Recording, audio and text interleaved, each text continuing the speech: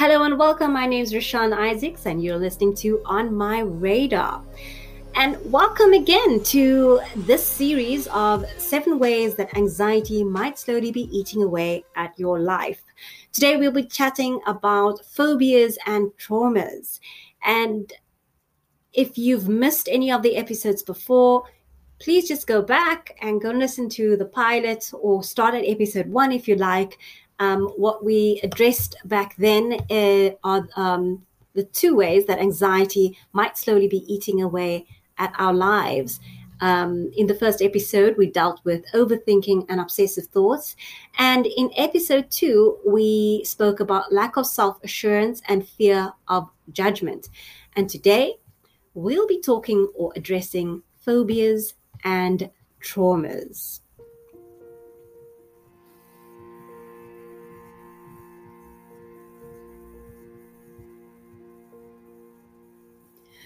Picture these situations as vividly as you can as we speak. Take your time and don't rush into them. You can also do them at different times and write down your experiences with each manifested situation. Here's situation 1. You're about to go on stage and deliver your first public speech to an audience of 500 people. You knew this was going to happen and have been preparing for it for over a week now. You have this. Or do you? Situation 2. You're having a conversation with friends, the usual stuff. You're sipping on your coffee and enjoying your time with them. Then suddenly someone touches a topic that's sensitive to you. It jogs back memories from your past, memories that you don't want to revisit, and ones that you've hidden from others. Wait, you thought you were over them, or are you? Here's situation 3. You're taking the elevator to the 22nd floor of this high-rise glass building. The elevator is all fancy. It's made up of glass and lets you look at everything around and beneath you. Only you don't want to look. Check your palms. Are they sweaty? Did you skip a beat during any of these situations? What about your breath? Are you breathing faster than before the visualization? Most of us become anxious when we are forced to face situations that are outside of our comfort zone. Now, these situations might be anything from the ones we've listed above, ones I've just listed now, to something that might be more personal and only known to you. But most of us are vulnerable to these triggers that bring back unwanted thoughts, fears, traumas, and phobias included. These memories can bring back pent-up emotions that have been suppressed for a very long time. They can consume us for no immediate and logical reason. And these triggers are enough to let anxiety take over.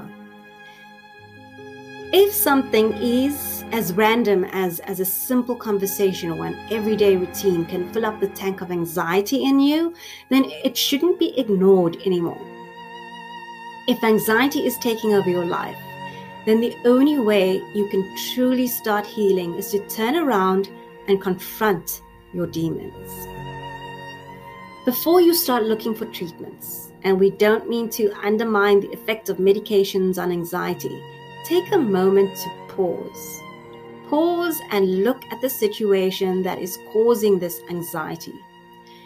Is it a fear, trauma, or phobia that you didn't realize you had or have left unaddressed for long? Anxiety doesn't exist in isolation. While it is tempting to think of it this way and distance it, it simply isn't true. There is always a bigger picture, several perhaps, and they are all connected. So take the time to reflect on the issues that are floating around and inside your subconscious mind. Target these issues and see what comes of it. You might be surprised to unravel a host of emotions and pent-up memories that might ultimately lead you to the peace you've been wanting. Revisit and visualize the very situations that act as triggers. Observe yourself and your reactions towards the situation. Make peace from the fact that whatever the fear, this time it isn't happening for real. Think of this as a chance to rewrite those situations, to give it the ending that you'd like for it to have. Your anxiety has a voice. Listen to it.